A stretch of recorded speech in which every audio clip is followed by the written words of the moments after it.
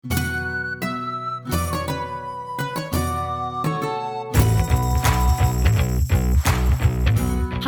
I'm Deb Hunter, and welcome to All Things Tudor, the podcast that blows the dust off the history books and brings the world of the Tudors roaring back to life.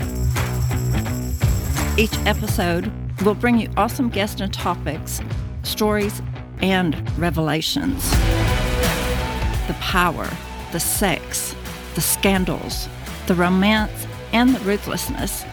So join me, and together we'll pull back the curtain and discover the real lives of the Tudors. Hi, and welcome to All Things Tudor. I'm Deb Hunter, and today our very special guest is the author and historian, Nicola Tallis. Nicola, how are you today? I'm really good. Thank you, Deb. Thank you so much for inviting me. It's a pleasure to chat to you today. It's such a pleasure to have you here. I want to get right into it, if you don't mind. Your book about Margaret Beaufort absolutely blew my mind, and I want to know everything about it. Yeah, so I started my journey with Margaret Beaufort actually probably back in about 2013, which was the year that I began researching for my doctorate. And the subject of that was the jewellery collections of the Yorkist and early Tudor queens. Now, of course, Margaret wasn't a queen, although in many ways she behaved like one. I'll come back to that.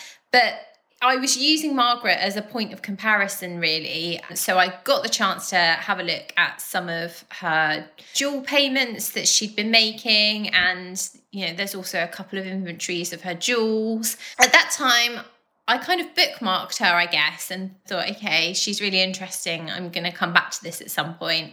And then in 2017, my editor suggested her as a subject for a biography. And at first, I wasn't hugely keen because I'd watched The White Queen, like a lot of other people. And also, I sort of felt like Margaret was a bit boring, which there's probably a lot of people who hear me say that and say, are you crazy? She's not boring. And of course, she's not boring. When I came to actually start researching her life properly, she's very far from boring. And before long, I came to really like her. I suppose in some ways I did have preconceptions about her, having watched The White Queen, even though I know that is historical fiction. And so I was sort of surprised in some ways to find that actually I quite liked her, and that I feel that she is a character who has been and continues to be very greatly misunderstood. And I think that part of that is because of her surviving portraits, which primarily show her in later life, on her knees in prayer, and they're not particularly flattering images of her. But actually, when you come to look at her account books, and we're very, very lucky to have this material for Margaret's life. So her account books are kept in the archives of St. John's College, Cambridge. So a college of Margaret's own foundation, founded in 1511, 2 years after her death. And these sources, I think, are really a saviour for Margaret herself and her reputation and anyone studying her, because they do paint a very different picture of her. And what I came to see very quickly was that this was a woman who cared very greatly about her family, her friends, her servants, the people around her. She cared, and she spent money on showing that she cared. She was also a woman who really liked to have fun. And that's something that I think people sometimes can't quite get their heads around. Margaret Beaufort and the concept of having fun don't naturally go together when you look at her portrait.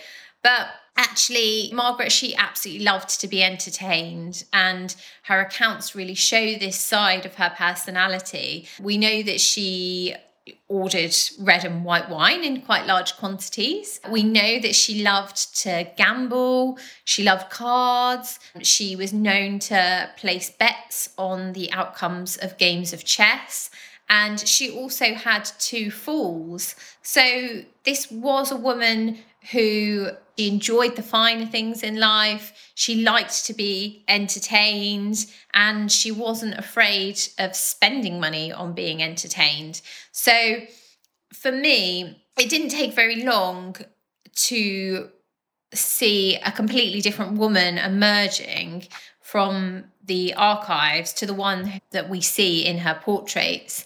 So I think really it is true and fair to say that those portraits of Margaret in later life certainly have a quite important role to play actually in our views of Margaret and, and our perceptions of her. But also she was a very, very strong family orientated woman. Her family meant a great deal to her, particularly, of course, her son, Henry Tudor, later Henry VII.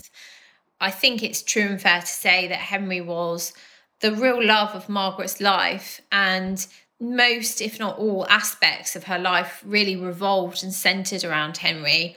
And later, when Henry came to the throne and married Elizabeth of York and had children of his own, Margaret loves and enjoys spending time with her grandchildren as well. And again, these accounts of hers, they provide very sweet, actually, insights into her relationships with her grandchildren. And you can see the sorts of presents that she was buying them. She was buying clothes for Henry, future Henry VIII, of course, and his elder brother Arthur.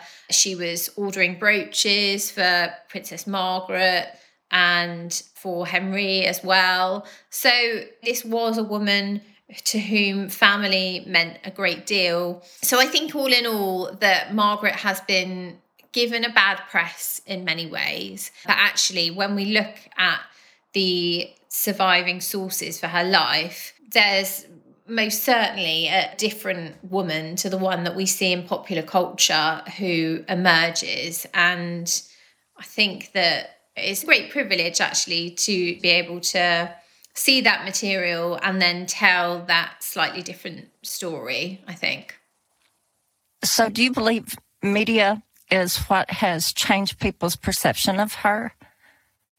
Yeah, I think so. I think we're all highly influenced by popular culture and media.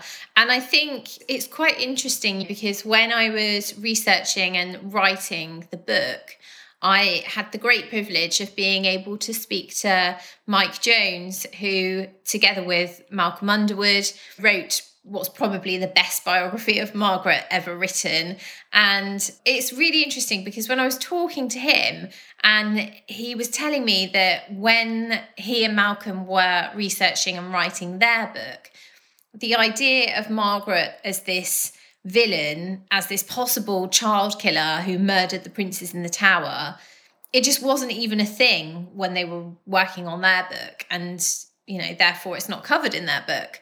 Whereas with the emergence of the White Queen, the Red Queen as well, this whole idea of Margaret as being responsible for the disappearance of the princes in the Tower has really come to the fore. And I think she does divide modern day opinion, really. You either love her or hate her.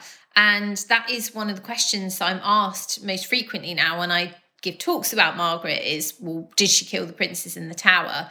So it's quite interesting that even in the space of, a couple of decades, a few years really, between when Mike Jones and Malcolm Underwood were writing their book and when I was writing mine, how the impact that has had on Margaret's reputation, in popular culture, that people now even consider her as a possible candidate for removing the princes in the Tower. And I should just say, actually, that the first reference to Margaret being in any way involved dates from about 100 years or so after her death. So there's not a shred of contemporary evidence that links her with this, but it is something that, in the eyes of some, has really tarnished her reputation. And as I say, in many ways, cast her as this pantomime villain who ordered the deaths of 2 children. And there just isn't any contemporary evidence to support that theory. So while I think in many ways that popular culture and the media is good for drawing people in and making people or giving people an interest in history generally and particular characters, I think that it has to be accepted for what it is, which is drama. And if it encourages people to go and find out more about that subject or about that person, then I think that that's a brilliant thing. But if it's taken as gospel fact and truth, then that's when we run into difficulties. And unfortunately, that's something that we've seen with Margaret. That's so true. I have to ask you, you mentioned her portraits. Do you believe that's part of what I call the Tudor persona, that that's how she wanted herself portrayed, and that's how she wanted herself remembered? Yeah, I definitely think that Margaret had a hand in that for sure, because she was very, very pious and she cared very greatly, about her faith was very important to her. So yes, I do think that her being depicted in that way was part of her own conscious image creation. But I think, again, it's also important to point out that this was a woman who, contrary to the portrait, she had the most fabulous wardrobe and she had material for dresses in all sorts of different colours. So she was a woman who very much liked finery.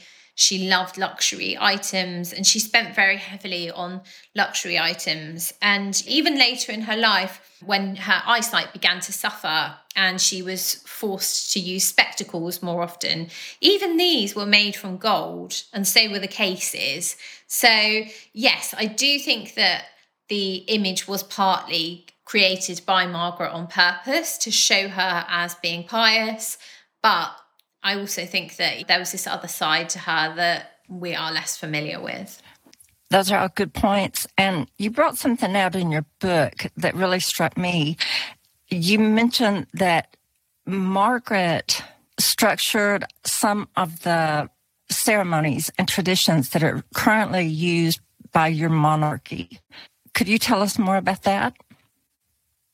Yeah, of course. Margaret was someone who was always at the forefront of court ceremonial, and she reportedly walked just half a pace behind the Queen, Elizabeth of York, which drew comment. And, she's always listed after the Queen in contemporary documents. So there's no doubt that she was, aside from the King and Queen and their children, she was the most important person in the realm. Everybody knew that she was very close to the King. Everybody who wanted to curry Henry's favour knew that Margaret was there and she had this important role to play at court. And she was very keen on etiquette. She knew the importance of outward display in terms of impressing contemporaries and creating this whole image of magnificence. So she was very, very keen.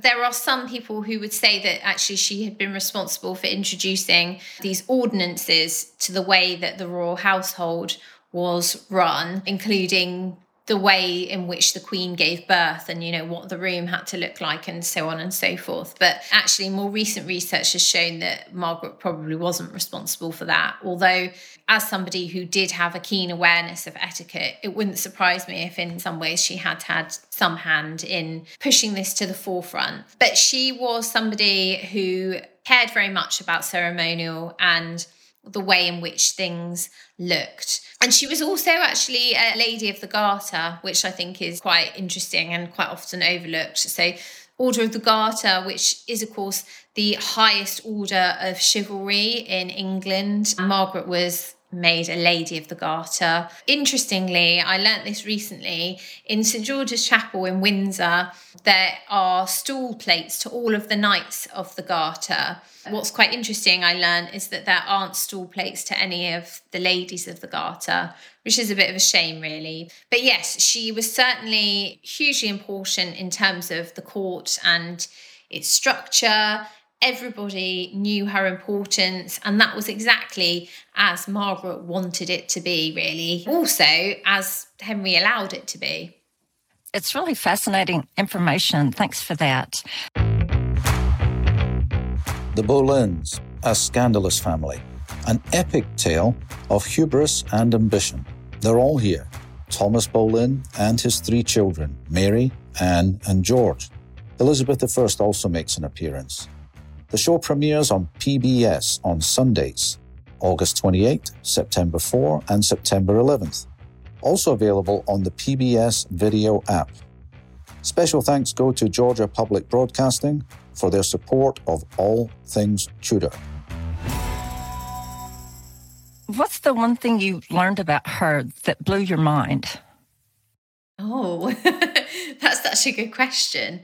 I don't know if I would say that this blew my mind exactly, but it was something that in some ways kind of surprised me. In some ways I find a bit sad, which it really struck me that I was saying earlier about how Margaret's son, I think, was the true love of her life. And something that really kind of hit me was that I don't feel that throughout her life, Margaret ever really experienced true love on a romantic level. So I think that primarily her marriages were made for political advantage, social advantage. And we know that she had a happy marriage with Henry Stafford, and he was the most successful of her marriages in personal terms. They celebrated their wedding anniversary each year. They travelled together regularly. So we know that that marriage was very happy. But whether Margaret was in love with him or not, who knows? I suspect probably not. And so, yeah, I mean, I guess by the standards of the time, obviously finding love wasn't a priority. But it did strike me as being quite sad in some ways that her whole life was spent trying to keep her son safe, later trying to elevate him to the throne, and then trying to help him rule. And there doesn't seem like there was much left for Margaret for herself. So, yeah, I guess I did find that quite mind-blowing in some ways, that she never really had that romantic connection with somebody. That's true. And can you explain how she was able to keep her fortune even though she was married so many times? Yeah, of course. So really, it was because of her marriages in some ways, because each marriage brought with it new things, but also she was the sole legitimate heiress of her father, John Beaufort, Duke of Somerset. So that in itself brought with it a great deal of land and property. And Margaret was very possessive of her land and property. In fact, they were a really integral part of her identity. She was hugely possessive, and she never let a debt slide. She was always keen to pursue what was owed to her, which I think is part of the reason she comes to be so rich. But also, yeah, as I say, I think particularly when she married Thomas Stanley, and this brought her into contact with the court of Edward IV, and suddenly there are greater opportunities for advancement, and she is within time shown favour by the king and queen. And of course it does kind of go badly wrong for her with the discovery of the Buckingham Rebellion in 1483, because her fortune is then taken from her by Richard III and given over into the custody of her husband, Thomas Stanley. But fortunately for Margaret, that all changed when her son became king, because he wasted no time in restoring this to her, no doubt with a little nudge from his mother. But in the first parliament of Henry's reign, which took place in November, so Battle of Bosworth in August, first parliament in November, and Margaret was immediately declared a femme sole, or a sole person, which gave her full and sole control of her estates, all returned to her now. And this meant that she now had the power to act without her husband's, she didn't need him. She could act independently without his authority or approval. And it was a pretty much unprecedented move at this time, to be honest, because femme sole status was not usually granted to married women. So this really, I think, serves to underline the power and the influence that Margaret had, all because her son had now become king. And as Henry's reign progresses, that wealth increases. She's granted more and more lands and property. These all command a rent. And she was very shrewd with money as well. When you look at her account books, she signed pretty much every page of them personally. And there are hundreds and hundreds of pages. So she was a woman who she kept a close eye on her finances, and she knew where her money was going right down to the last penny. She was formidable, wasn't she? Absolutely. Yeah, formidable is a really good way of describing her. Although I've sort of tried to highlight that there was a more likeable side to her character, what I should say is, don't get me wrong, by no means was this woman perfect. She was formidable, and there's lots and lots that we can admire about her. But also, she was someone that you wouldn't want to get on the wrong side of. She was like a dog with a bone when it came to pursuing what she believed to be rightfully hers. And as I said, she never let a debt slide. So yeah, she was formidable. She was tireless. She was busy founding Christ's College in Cambridge in the early 1500s, when many others may have been in retirement at that time, but not Margaret. And her accounts show just how much of her time and energy she was putting into this foundation, all for the benefit of others. So yeah, absolutely, she was extremely formidable. But yeah, by no means perfect. She had the same flaws and imperfections that we all have. Just human. Thank you for pointing that out. It's history, but we have to remember they were all human, weren't they? Absolutely. And I think it's so easy when we are reading books about people to forget that, and to forget that these people who were living hundreds of years ago were living, breathing people who made the same mistakes as we still make today. And sometimes they made good choices, other times they made bad choices. And really, at the end of the day, we don't really know any of them, and we can never really know any of them. We only know as much as the sources allow us to know, which often is just a glimpse into an individual. Absolutely. I have to ask you, what do you have planned for the future? What do I have planned for the future? Well, I'm really, really, really busy at the moment, which is good. Yes, I've got quite a lot on over the next year, and it's very busy. You can probably see because I've got huge dark circles under my eyes. I've got a new book out in November, which is called All the Queen's Jewels, 1445 to 1548, Power, Majesty and Display. And that is based on my doctorate. So it's all about the Queens of the Wars of the Roses and the early Tudor queens up to Catherine Parr. And it looks at the jewels that they owned, the jewels that they wore, the jewels that they gave and received, and how they used them. So I'm really nervous but excited about that, because it's something that's very close to my heart and that I've been working on for 9 years, really, so a long time, and I'm hugely passionate about it, but yeah, nervous at the same time. So that's coming up. And then, all being well, as in hopefully I get it finished in time, I've got another book which is due out, I think, next autumn. So I'm not allowed to divulge that at the moment, partly also because I haven't got a title for it yet. But it is another Tudor book, so that's quite exciting. So yeah, hopefully that will be out next autumn. So yeah, I guess up until kind of this time next year, I'll be quite busy. And after that, I don't know.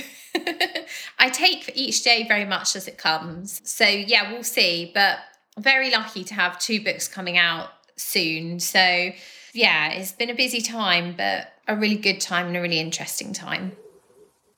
It sounds like it.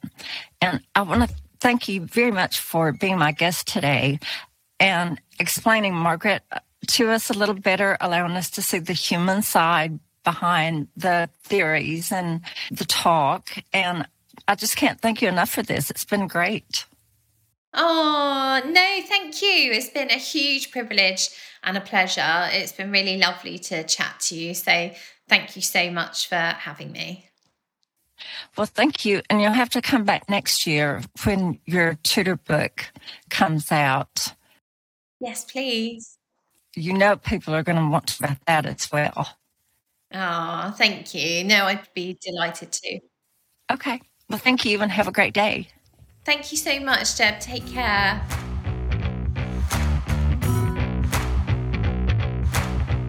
You've been listening to All Things Tudor. My thanks go to listeners, my husband, and my team. If you like what you hear, leave a review, follow wherever you get your podcast, and share with your friends to help others find the show. Join the All Things Tudor Facebook community to connect with tens of thousands of Tudor history lovers. You can also connect with me across social media at TheDebATL. Thanks for listening, and we'll catch y'all later.